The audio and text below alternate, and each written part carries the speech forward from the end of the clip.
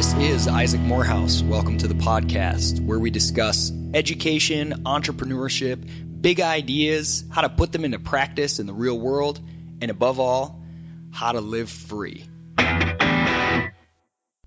Today's episode is sponsored by FEE, the Foundation for Economic Education, and Praxis, discoverpraxis.com.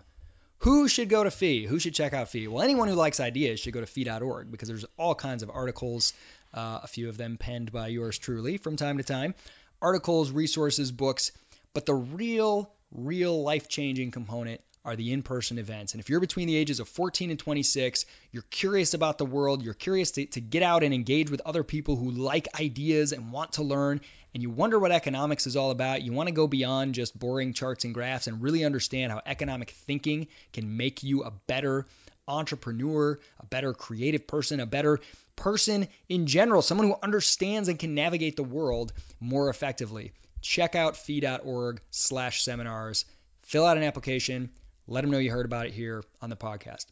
Who should check out Praxis?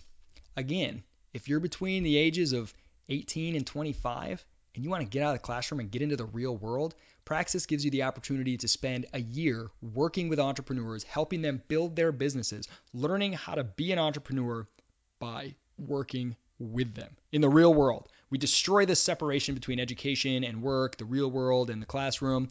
It's all bullcrap. Engage the world. You're working. You're also doing a bunch of self-guided. You have coaches and advisors that are working with you, but they're self-created. You're creating your own goals, challenges, monthly personal development projects. You're building a website, creating an online brand. It is the fastest way to go from where you are now to where you want to be, the kind of life you want to live. Our goal is to help you live free, to help you become fully alive. And we want to give you the skills, confidence, experience, knowledge, and network to do that in just 1 year for a net cost of $0. What you earn during the program covers what you pay. DiscoverPraxis.com. Check it out.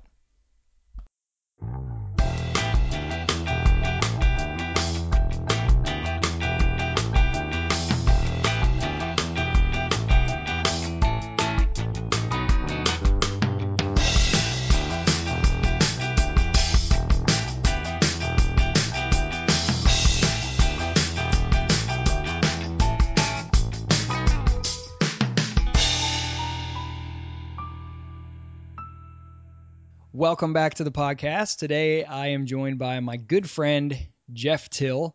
And Jeff is an author, an entrepreneur, a podcaster, and an unschooled dad. And above all that, he's just a very, very interesting guy. Jeff, welcome to the podcast.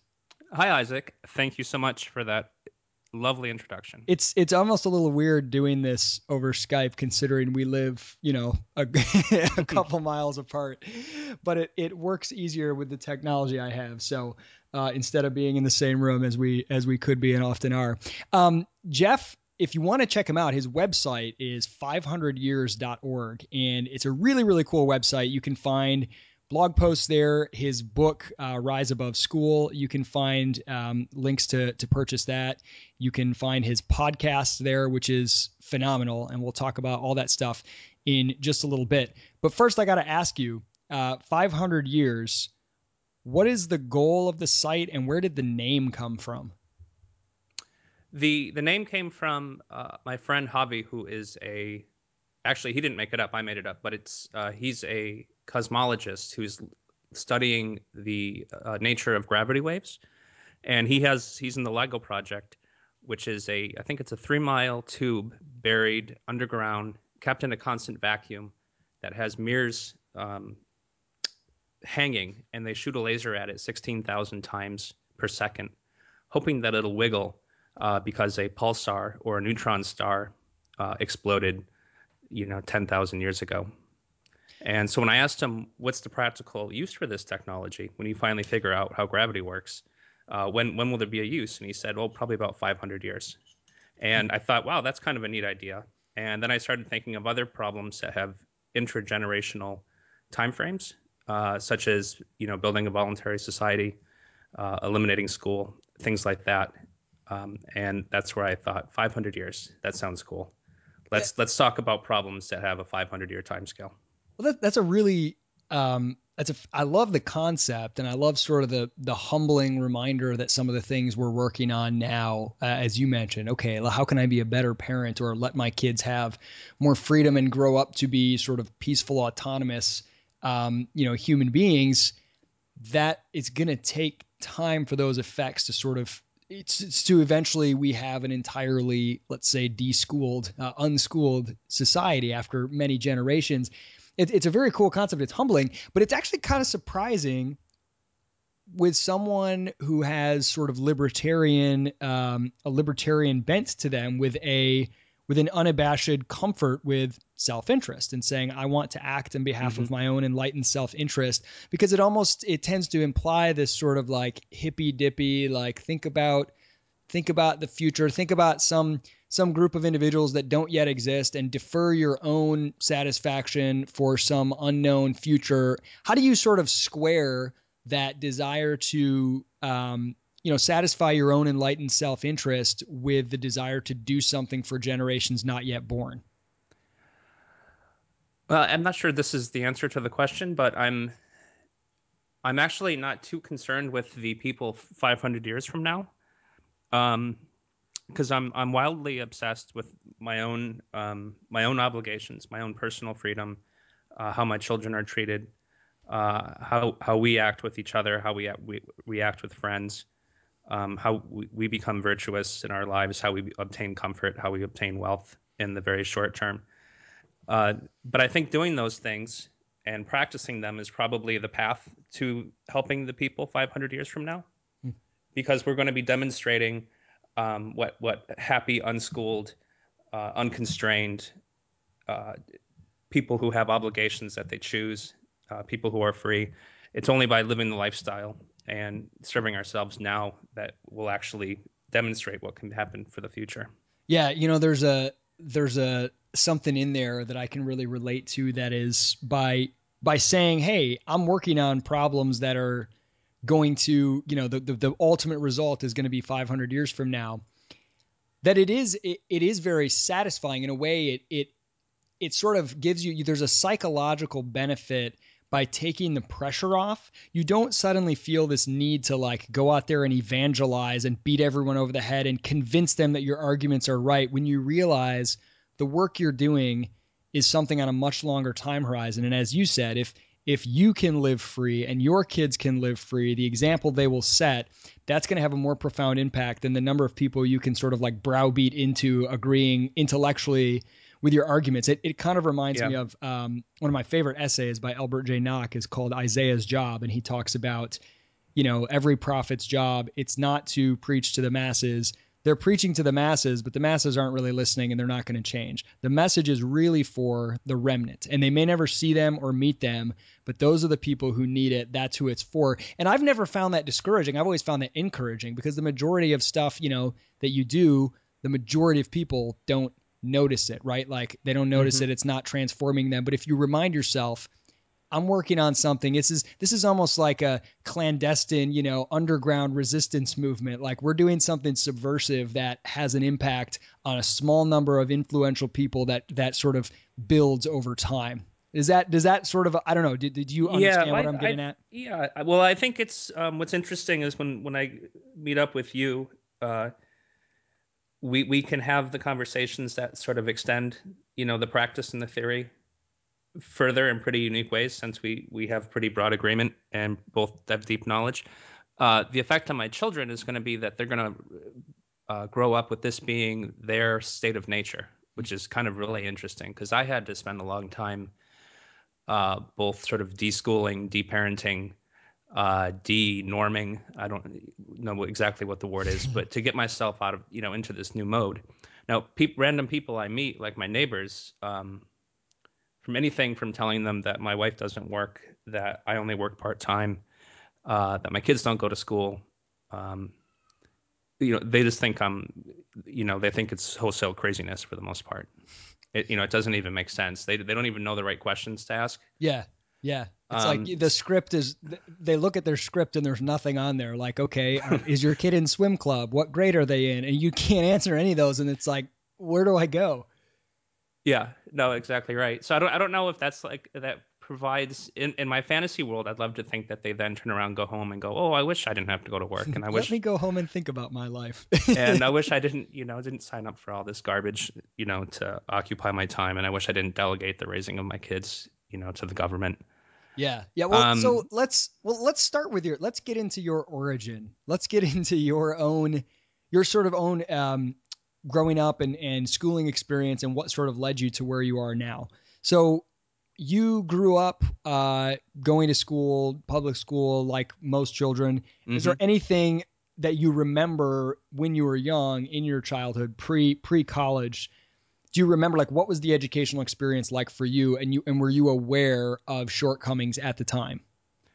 Yeah, I think I was. I didn't ever question. No one presented the opportunity to say like, should you drop out or should you homeschool or is this the right thing to do? It was totally automatic. I went. I didn't enjoy any academics. I never did a stitch of homework. Um, I have my academic GPA leaving high school was a D minus, and luckily Is that passing? Can you graduate with that? yeah, well, that's my academics. That's my math and science and English. Okay.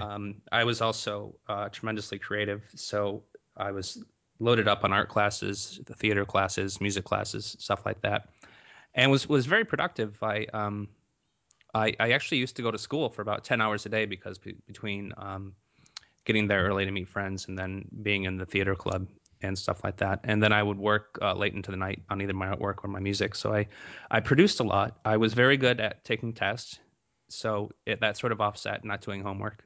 Hmm. But I knew all the math I was learning. I wasn't retaining. I never wanted to read any of the books that they recommended, even though I ended up reading all of those books in my 20s when I did decide I was interested in reading them. Hmm. Um, and didn't like many of my teachers. So at the same time, my dad instilled a certain amount of panic in me. He really wanted me to go to college to become an accountant, whereas I didn't want to go to college initially. And then the only way I ended up was by taking the easiest degree I possibly could, which was acting and watercolor painting. So But he was totally terrified, of course, that I was going to turn into a jobless loser, and being, which sounds reasonable because acting and watercolor painting aren't notoriously lucrative careers. um, so when you made the decision to go to college, did you see it as I want to assess where I want to go in life and assess what I might need to do to get there? College seems like the necessary best step, or was it just did you even see it as a choice? No, it wasn't. I was only 17 when I graduated, and I was trying to convince my mother that I would join a rock band in Detroit and do that for a couple of years. And she said they're not even going to take you seriously. They're not even going to let you into the nightclub, which is probably true. And so she started applying to colleges for me. So she wrote all my essays and um, and filled out the So applications. your And then mom got accepted to college. yeah, yeah, pretty much.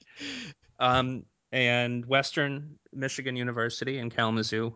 Uh, Which that oddly enough is also where I went to school many years later. Very odd coincidence. Yeah, that was pretty much the only place that would take me. So like my U of M and MSU applications failed. Um, and then I don't know if I did it purposely, but I chose that major, knowing that would be the only thing that would help me show up, Hmm. is if it was sort of fun and easy. So, what was a college experience like? You were, I know you were in a lot of different bands, you were performing a lot of music, doing a lot of art. So, that social side of it, it sounds like it was a fun experience for you from what I know.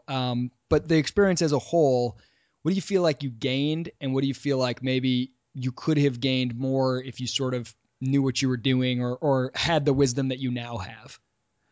Yeah. So again, I was pretty productive outside of the confines of the school experience itself, the college experience. So we released two albums during that time. I was with two bands. We were pretty notorious and had a good draw around town. There was a huge scene back then in Kalamazoo. There's about 117 bands in a 70,000 person town.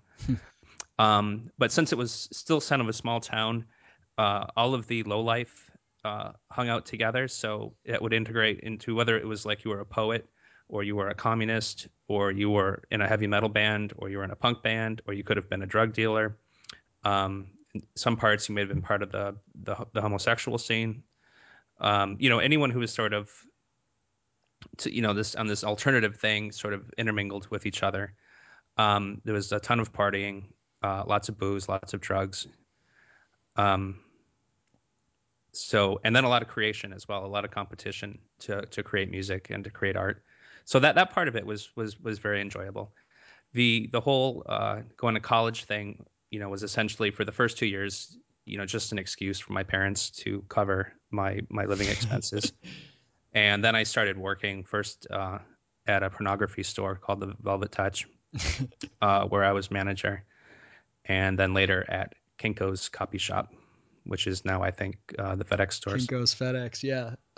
Oh man, Kinko's. And the Kinko's was actually a pretty neat move because it was right during my junior and senior year, or my second, my fourth and fifth year, where the drug use and stuff like that was getting intense with all my friends. But I actually scored the late shift on Thursday, Friday, and Saturday. I'd work from 8 at night till 8 in the morning, which took me out of the party scene during those key times. Hmm. So I was my only friend out of maybe seriously 50, 70, 100 kids who finished college reasonably on time. Mostly because I was out of the party scene those nights. Wow. And then it also gave me this weird skill set. Making copies was actually considered sort of a skill back then. Oh man, Kinko's was like a legit professional, it was an important part of the world of commerce. Yeah, so making copies, and we had computers there. We had the first Windows 3.1 So what year computers. would this have been? 1992, 1993. Okay. Yep. Still no internet at this point. AOL Online, You get the America CDs in the Online would have, mail. Yeah. yeah, would come probably about 3 years later. Okay. And that actually gave me a great tool set to find a real job, to put my dad's anxiety at rest. Mm. And so as soon as are we done with school? Yeah. Can So I move? no, I was just going to ask you that next. So when you graduated, were you like, crap? Now what do I do? What came next? Yeah. So I was pretty, I was a bit scared. I was getting a lot of pressure from my parents. I didn't want to become a meat packer or a cereal manufacturer, which was sort of the prevailing professions in Kalamazoo at the time. Um, so I knew I had to move, and I needed to go to an art center. So it was on my list. I was too chicken to go to New York City, but was thinking San Francisco or Boston. San Francisco was a little bit too far away, so I made the plan to move to Boston. Uh, try to recruit some friends to go with me. I did find one guy who ended up we ended up driving his pickup truck out a couple months later. Then I just started prepping, thinking, well, I know I want to be an artist. I want to, be a musician and a painter. And so I have to be in the center. And I also knew that I had to work full time to support myself. So I began to think, like, if I'm going to get a full time job, I'll get one in the professional sphere where I get to sit in an office and wear a tie and make more money than do what typically artists do, which is, go to work at the coffee shop or the car wash or something like that. So I spent the summer honing my typing skills, which used to be a job back then, word processing. And Maybe just today, helps. what the equivalent today might be learning, JavaScript or something, I suppose. Yeah, WordPress maybe. Yeah. Um, so, and that actually turned out to be a pretty decent idea because I started getting the Boston newspaper back then. Job listings were in the paper, and the job section of the Boston paper was bigger than the entire Detroit Free Press. Wow. And even though it was during a recession, Even when the Free Press covered all the fires and house burnings, yeah, yeah, the murder section, crime section. yeah. So and then I How just long did it take you to learn to type? And is that something you learned in school, or was this totally on your own? I did learn in school, but I practiced. You needed to submit your word count, your words per minute, Yep. your WPM. So I had to get that up, and I was just trying to gear myself to an entry level job. which is what I ended up getting. I started in the mailroom of a technology research company, and they That's really like the didn't. classic story, Yeah. starting in the mailroom, eventually taking over the company. So the this was personal technology research. They pretty much ignored all of my education. They didn't care about my watercolor painting degree, but they did like my mad copy skills coming Hey, from. this guy, look at his degree. He can decorate the mailroom really well with paintings. And so I was there for 11 months. I campaigned to get a computer in the mailroom, which they didn't really understand why, but I began teaching myself database programming and eventually automated part of the product there at the company well enough to eliminate 4 full-time jobs. And was this all a means to making enough money so that you could continue to do your music? Yeah, absolutely. So during this time, I also began my most ambitious music project called Thing and Nothing, which is an hour-long, four-person sort of cyber opera, all done with MIDI, but simulates essentially an orchestra. And it's an actual storyline with 4 characters. And over the course between 93 and 95, I wrote it. And it's quite, it's people, it's been called devil music that gives you a headache, but it's enormously complex. It's the most complex thing I've ever composed. So as you're pouring yourself into your music and you're working as a way to support that, I'm curious what motivated you to not just go and clock in, but to do things like get the computer, automate the system, make improvements for the company. It doesn't seem like you would have had to do that in order to just keep supporting yourself to make your music. Yeah, that's true. I did want to, sort of beat down that expectation that my dad had for me. Yeah. The work ethic, the obligation to be productive and be a real worker and to be taken seriously in adult society. So I did always intend to move up. And even if that meant that, 10 years later, I was a junior executive making, much more than the average American and still trying to pursue an artist's career. It turns out to be, I don't think it's a good strategy in hindsight. You probably really, if you want to be an artist, you probably have to go all in Hmm. and live very poorly instead of giving yourself this sort of release valve that all of a sudden, because eventually I left that job 11 months later because they wouldn't hire, they only offered me a $2,000 raise. So I was going to go from 20,000 to 22 and I really wanted 28. Hmm. So I then, through the temp network, got placed at A.T. Kearney, which is a very prestigious, still is, management consulting firm, where then I started doing graphics. And there I totally started working 80 and 90 hours a week to the point where they would even like rent a hotel room next to the office so that I could only get cat naps. Wow. So basically your music was killed by that. Or was it? Did you still have time to be I pursuing music? Yeah, no, I still, even through then, I then wrote my second most ambitious album, The Essential Cubicle Nose Picker, which is another opera of sorts. It's a like sort of a piano and violin piece that sort of has sort of both classical and pop leanings with 2 characters, and a pretty intense uh, vocal script. What do you call it? Lyrics. And I don't know how I did it. And then I still at the same time I was at A.T. Kearney just completely feasting on the materials they given me, so much that consulting teams would schedule their projects around coming to my office to use my services, and then the larger corporate entity would even fly me to give seminars to other graphic groups. Did you enjoy the work?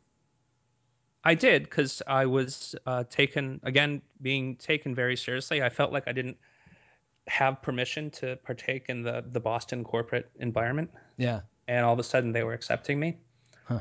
And that became even more intense 3 years later when a group splintered off and went to another very prestigious firm, Pricewaterhouse, now PricewaterhouseCoopers, and they said, "Well, let's come along, come along, Jeff. We want you as part of the team." And I'm just like, "Well, make me a consultant." And they were like, "Well, the requirements are a MBA from Harvard."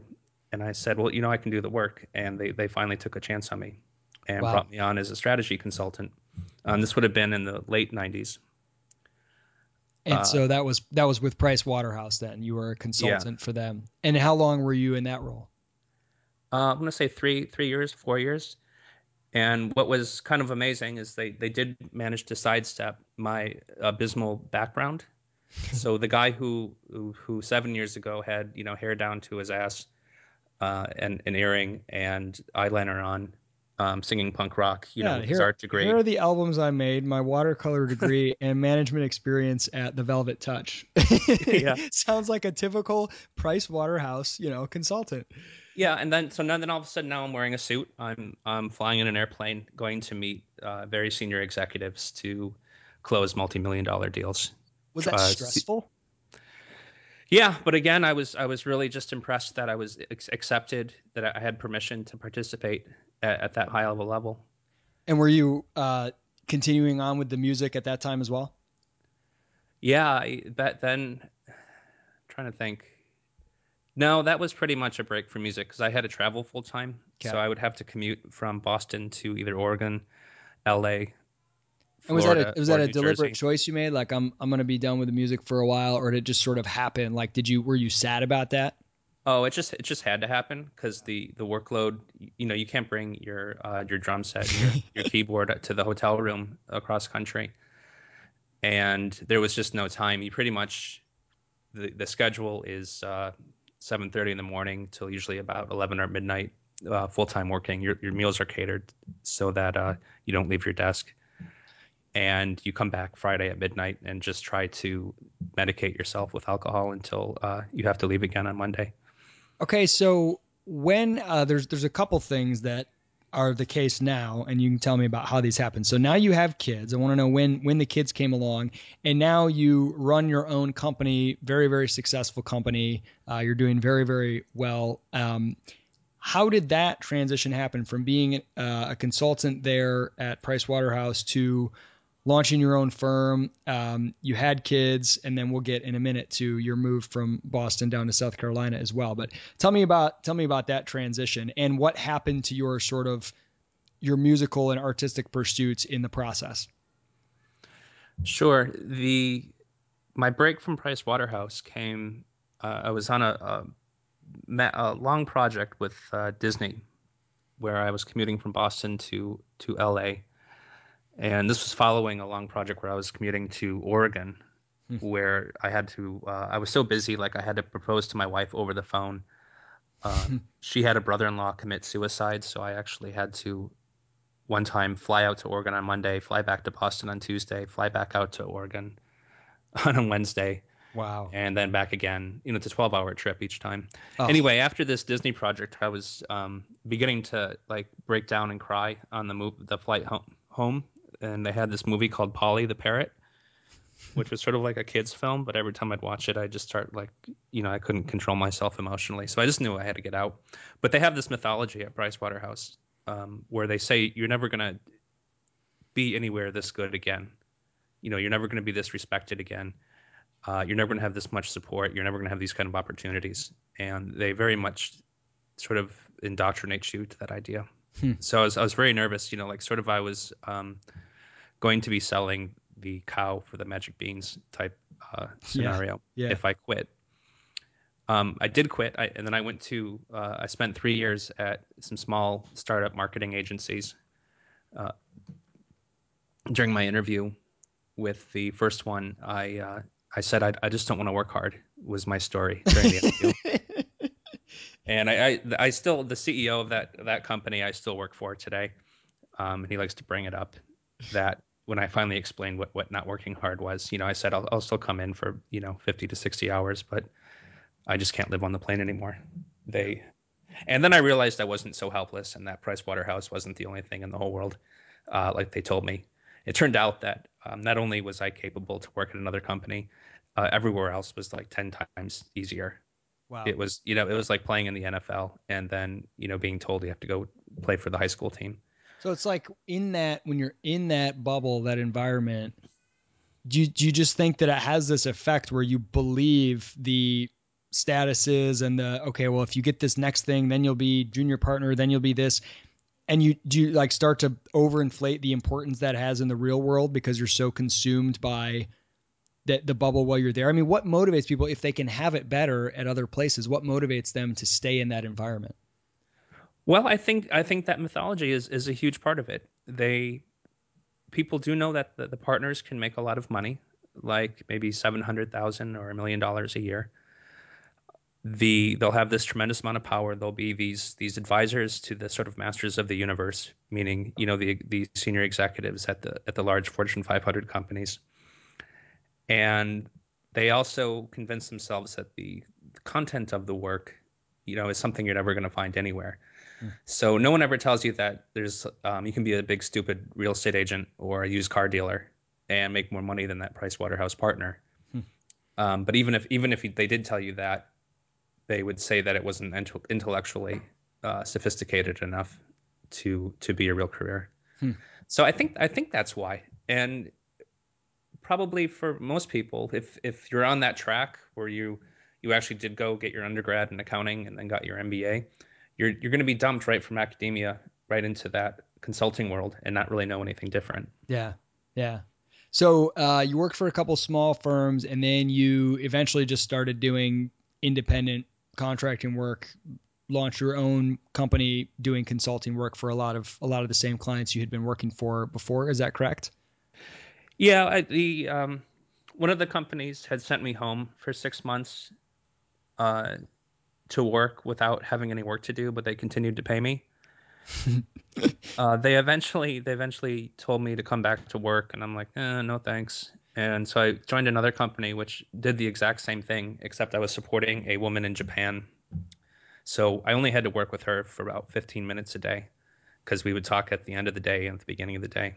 And the work that she gave me was very easy. So I had became accustomed to working at home and by myself. And that project ended, and the company called and said, "Well, you have to come back to work now." And I just said, "Well, no, thank you." I didn't even go in to quit. I just on the phone said, I'm not coming in. I guess you can stop paying me now." And but what luck would have it, I did have an assignment from my first client for my own business, and that was sort of the birth of it. And I had no trouble getting business whatsoever because everyone who I had previously worked with at every single job was still eager to work with me. And so now you have a company, you have what, 4 or 5 employees, and Yeah, we're a fearsome sixsome now. We're okay. six people big. Um, we've probably shipped close to 350 invoices. We are constantly busy. We're looking to grow, and it's been 12 years now. Wow.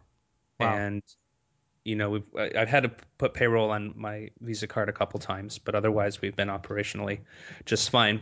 Now, my recent focus has been about 2 years ago. I decided to do a big pivot where I was going to be a new version of myself, and that was going to be I was going to reduce my work week, hopefully down to either half time or quarter time. I was going to move to somewhere warm, and I was going to take my kids out of school.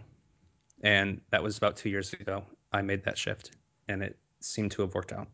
And what prompted, actually, let me ask you one question first before I get to that, because that's a big radical shift, and that's something really I want to dig into a little bit. But where you are now, you've got a very successful company, employees, et cetera. Is that something you ever envision? I mean, what do you think, like 16-year-old, 20-year-old Jeff? Like, is this something you would have thought, yeah, I want to own my own company. I want to be an entrepreneur. Would that have ever occurred to you? I don't think so. Hmm. Although I sort of blame there's so little career exposure to children. Hmm. They basically know there's cowboy, doctor, teacher, and they then all they all know the all of things that you really like: astronaut, cowboy, yeah. professional athlete, the things that they're probably not going to be. Yeah, and then there's this one guy called businessman, who wears a tie and carries a briefcase, Yeah. even though that might be inclusive of 4 million different job titles Yep. and represent 50%, 80% of the working economy. Well, and it's amazing how long that, it sounds kind of funny when you describe it like, okay, that's like something, kindergartners. It's amazing how long that concept persists. I mean, I talk to people even who are in or graduating from college, and it hasn't gotten much more complex in their mind. You say, what are you interested in? What are you looking for? They know basically sales, marketing. They usually don't know what marketing actually is, or Yeah. all the different things that could be. And maybe like some hard skills, like, an engineer or something like that. But it's basically sales, marketing, or they'll say management. I want to be in management. I have strengths in leadership. And I'm like, well, what does that mean? Like everything requires management. Like, are Hmm. you talking about managing your Yeah. own time? Are you talking about managing your checkbook? Are you talking about managing employees at a business? Are you talking, but you really can't, you can't describe through writing or spoken word. Here's what marketing is. You have to engage with it and be around it and see all of the different opportunities, and many of which don't even exist yet or just don't have titles. I mean, I don't, most of the people that work for me at Praxis, for example, there's no title that accurately describes or captures what they do or even what industry they're in. You just have to kind of see it and see the opportunity. So that lack of exposure is, I think, can be really limiting. Yeah, and now I get so much of it. Like I'm constantly expect every time we get a new client or a new project, it's like I have to look at my calendar, and at like 4 o'clock today, I'll have to talk to someone who manages a fleet of porta potties, and then tomorrow I'll have to talk to a guy who does analytics for mining safety, and then the next time it's someone who produces cell phones, and here's someone who does uniform leasing. Here's someone who runs those little cafeterias in corporate Hmm. environments. There's all these different businesses that you wouldn't even think exist. Here's someone who leases construction equipment, and so kids don't see this. Now, I think if I had a time machine or even just got to write a time machine letter to 16-year-old Jeff and say, well, when you're in your 40s, you're going to have like you're going to work out of your relatively nice house. You're only going to work a few hours a week. You're going to make a nice big 6-figure salary, um, and you're going to mostly oversee people who are drawing pictures and writing stories. I mean, that would have been sounded pretty sweet to me, I think. It's amazing. It's one thing that you know, I like to try to remind young people who are stressing about, and if they think they have to pick the one right path, and it's like, whatever you'll be doing in 20 years, it probably doesn't exist yet. And if it does, I probably wouldn't be able to describe it to you in a way that makes sense, or you wouldn't be able Hmm. to understand it until you sort of get there. Well, so let's talk about this 2 years ago when, okay, you were already running your business, you were living in Boston, your kids were in school, and you had this, as you said, this self-improvement project, this idea to become a different version of yourself. What motivated that? Do you think that was building for a long time? And then what were the immediate steps that you took after this sort of moment? Yeah, I'm not. I don't quite remember why I thought they'd all should be changed at the exact same time.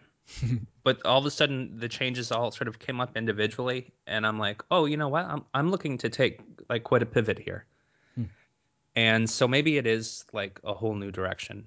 And there was a little bit of, oh boy, like I don't want to call it fortuitous timing because involved my mom dying, but it all sort of happened right when my mom was on the cancer trajectory to die. But it was also the same time that we had our house on the market. It was also the same time that I was doing intense research on home education.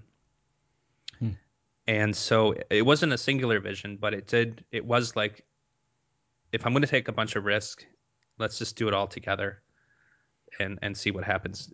Which actually sounds like a terrible plan in hindsight. You should probably just take one risk at a time.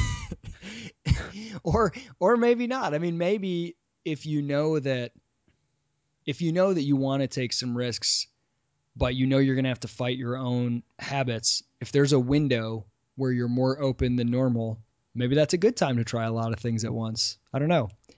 Yeah, well, I think another thing is when you take these big changes to make yourself sort of obligation free or to endeavor to either make more money or work less or take your kids out of school, is that you're comparatively you look insane compared to normal people. Hmm. And myself, I think most people would think this as well. I myself wasn't immune to that bias. So when I was looking at what future Jeff would look like, it's like, well, he looks insane. Hmm. He looks like a crazy person to think that he doesn't have to work like everybody else, that his kids don't have to go to school, that he can live 10 months out of the year in shorts and flip-flops and a t-shirt somewhere beautiful I'm trying by to the push water. it to 11 and a half months with the flip-flops. It gets a little cold on the toes.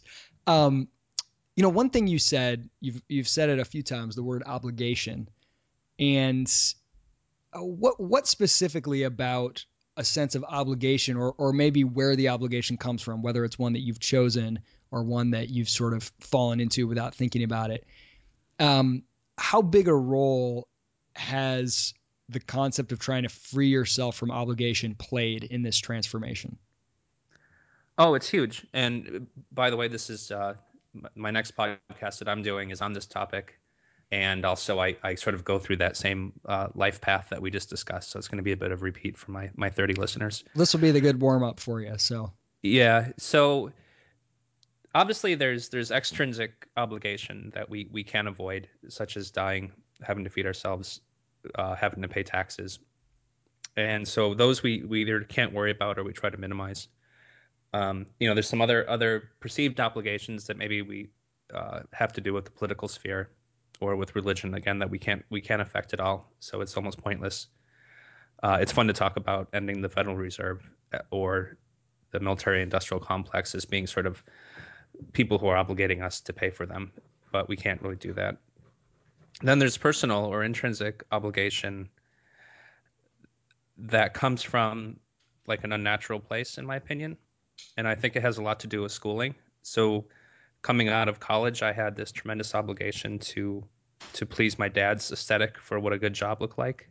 I had my own obligation to conform to a corporate world and to be invited to and be accepted within the corporate world.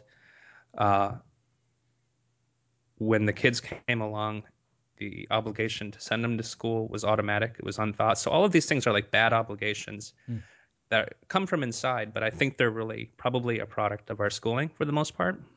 And then secondly, maybe parenting and culture, that we have these automatic things that we have to work a certain many hours a week. We have to conform to the school. We have to do these obligations, and they're really sort of bad for you.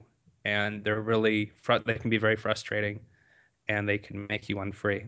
And it's not until you can step outside and begin saying which of these are the ones that I want, because maybe there's good, when you have children, that's a huge obligation that you're setting yourself up for. When you start a company, you start a podcast, whatever, these are obligations that are sort of intrinsically motivated, but can be very positive. yeah. And so, No, go ahead. yeah, so I just, once I sort of step outside and look at these obligations in sort of a state of ignorance, where you sort of look beyond whatever you've been indoctrinated or trained to believe, then they sort of change in nature, and then you can begin dealing with them. Yeah, the areas where it's a big challenge for me are not so much the extrinsic obligations, because once you identify those, you can see pretty quickly that okay, let me free myself from these. Now it might be a hard process to do it, but the ones that are chosen, that's where you can sometimes get into a weird place. So for instance, with writing, so I try to blog every day, or the podcasting. I have a podcast episode every week. And once you sort of say, this is a new thing I'm going to do, I'm going to launch a podcast and I'm going to do this weekly, and you're doing it and you're enjoying it, then you get this feedback loop where you'll have people say, oh, I like your podcast, and oh, I like it when you do this. And pretty soon you're taking that feedback and you want to say, oh, good, people like this, I'll do a little more of that. Or, oh, I need to make sure I don't miss a week. It's a really fine line between, I want to make sure I don't miss a week because I know I'm going to be a happier person if I stick to the schedule I've set for myself. And, oh no, I've got to do it this week because people are asking. And taking feedback from the market, I mean, especially if you're trying to sell something, if you're in a business, it's especially important. But and saying, what is the market wanting? How can I adapt to that feedback is one thing. It can be valuable information, but it's a really fine line. It's easy to all of a sudden start writing or podcasting for other people, and all the joy is gone from it. And that and then there's this temptation to be like, well, screw everyone, I'm not doing this for anyone. And then you're one of those people that starts a project and stops it all the time. And it can be, maybe you say it's because you want to be free, but really it's because you're afraid that other people are going to stop liking it, or, oh no, you're branded as this type of guy and now you are interested in something else and you're afraid to publicly shift focus, or it gets really complex.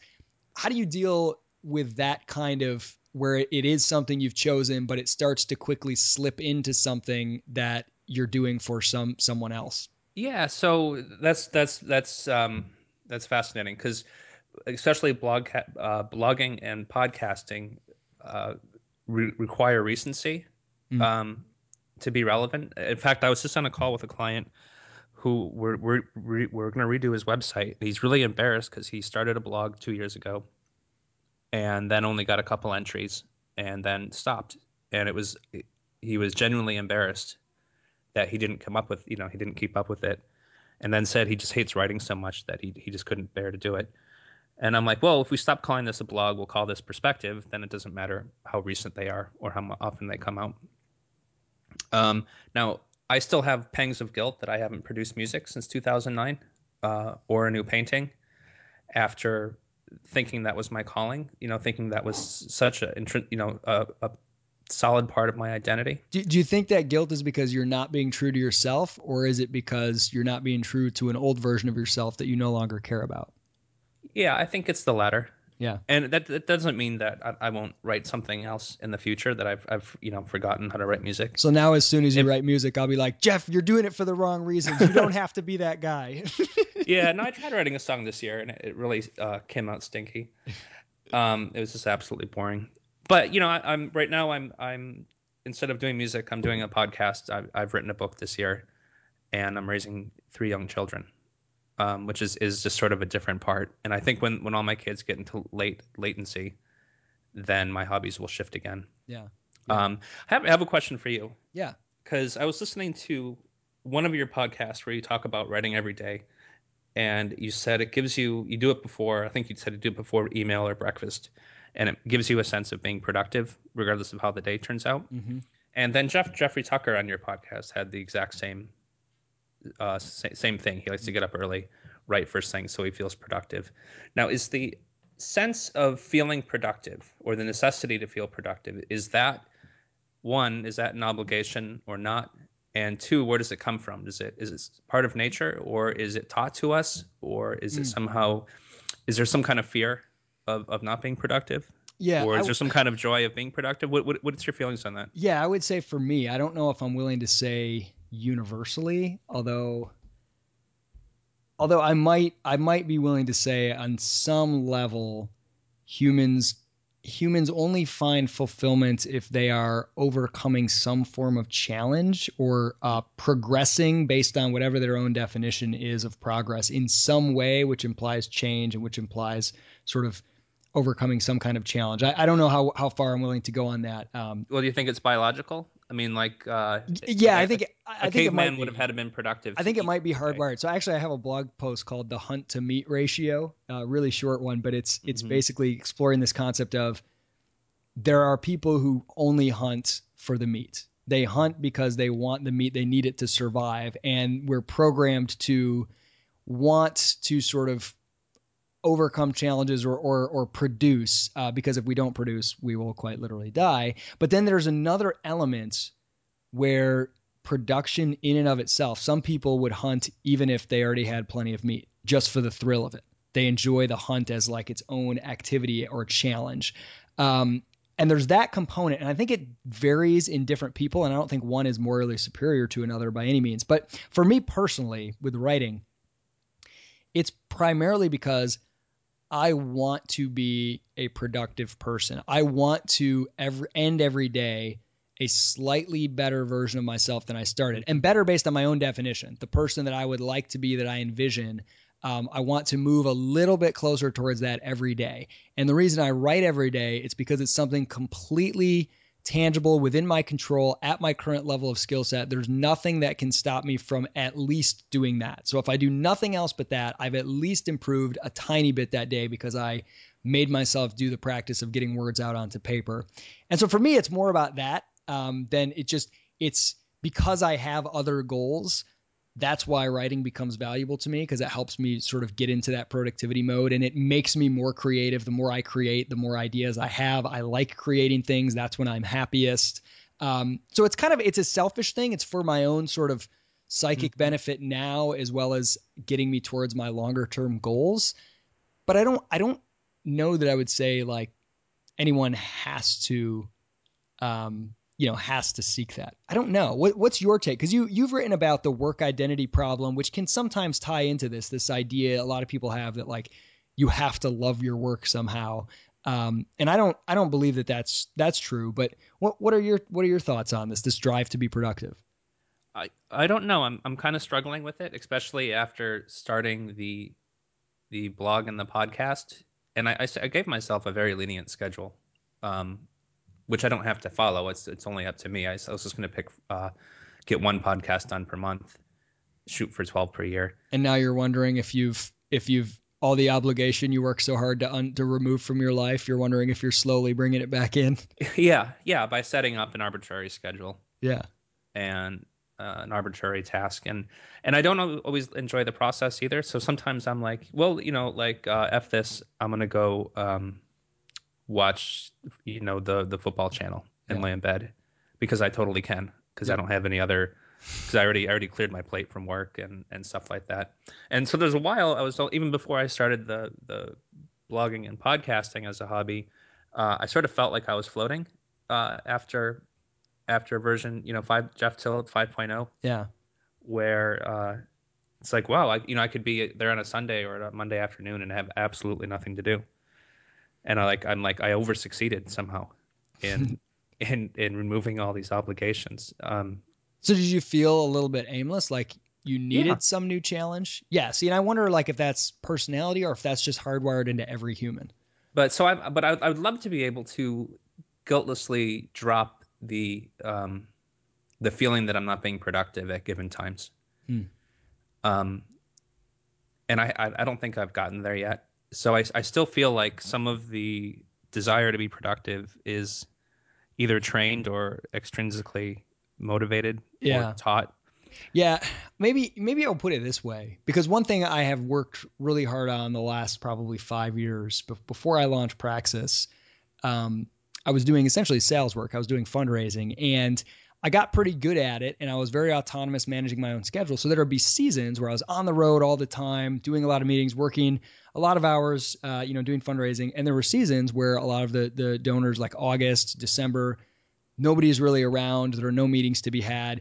And even, it took me a while to transition my thinking, even though I had not been an hourly employee for many, many years, this hourly mentality that if you're not doing what appears to be work or doing something that's Hmm. like somewhat challenging or at least time consuming, or if an outside observer saw you, they would say, oh, yeah, he's working.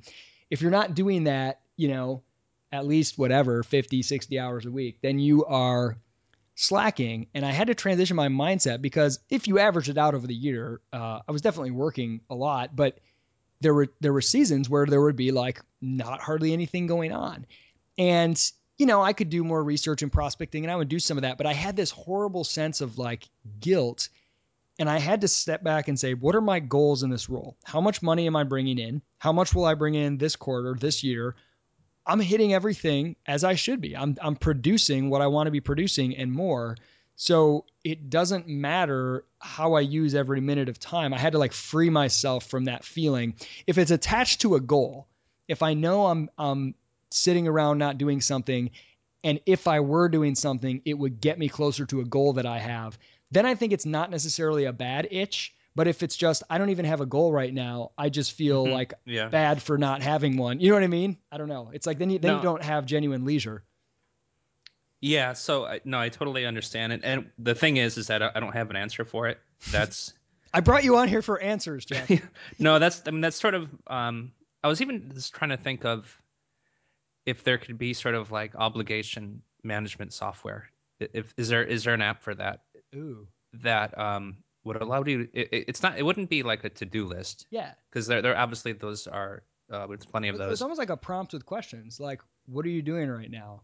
Why are you doing it? Do you have to? Are you happy? Like, I don't Yeah, it know. would have to be like a framework for, or a tool for assessing the both the reasons and the relatively pain pleasure of the obligation, its necessity, and its origin. And then it would have to be a second part of the tool, which would help you explain what to do with it. Like, do I figure out how to mitigate this? Do I go ahead and do it? And it almost might cross over into some productivity management type.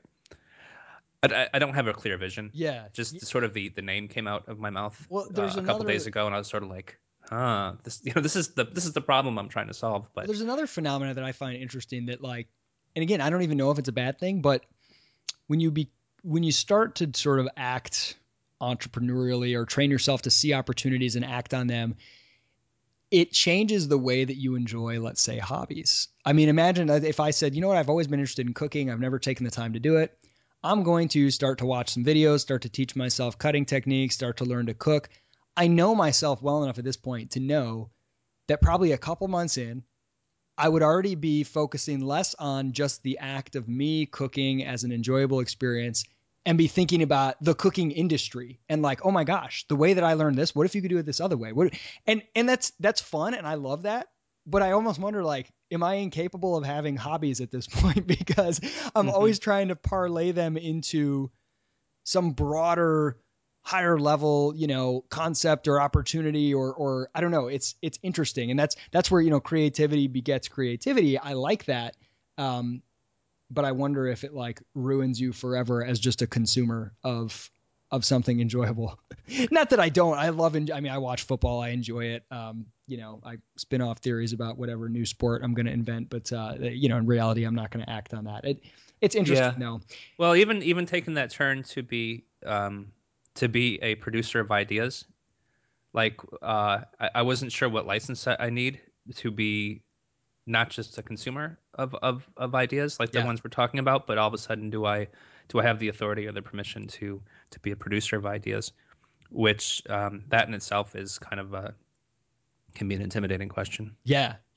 Well, so we're going to wrap up here, and we didn't even get to one of the main things that I thought, okay, mostly we're going to talk about unschooling, but we'll explore some of Jeff's stuff as well. We didn't even get to unschooling, you unschooling your children, what that's like. We can do that in another episode, but your book, Rise Above School, is phenomenal, and it has sort of a complete case for home education, as well as some of your own, the things you wrestled with going from schooling your kids to unschooling them, a little bit about what it's like day to day, a lot of great stuff in there, and check out 500years.org for that as well. But today's theme really, it seems like, was about personal freedom, how to be a free person. So taking that as a theme, if I said, Jeff, give me a few thoughts on how to be a free person, what's the most important stuff? To focus on things that you can actually change, which are all personal. That's probably the shortest way I can say it. Yeah. So that's going to be job, family, school, home, mindset, mental states and difficulties. Like, the day I turned off the news for good. And I used to be able to say, stopped watching the news, but these days I don't know if that many people get their news from the TV anyway. But the day I did that for good was like the beginning of my personal emancipation because all the focus was on things that irritated me that were out of my control. And all of a sudden, when the news is off, you're like, okay, what am I going to occupy my mind with today? It's not being full of things about, politicians saying this or that, or shooting somewhere, or house fires, or whatever, things that I can't control. Now all of a sudden your mind starts to drift towards the things that you can. So that's a great summary. Jeff, thank you so much for coming on the show. Check out 500years.org. You can find all sorts of great stuff from Jeff there. And hopefully we can get you back on to talk a little bit more in depth about unschooling specifically. Yeah, that would be great. Thanks, Isaac. You bet.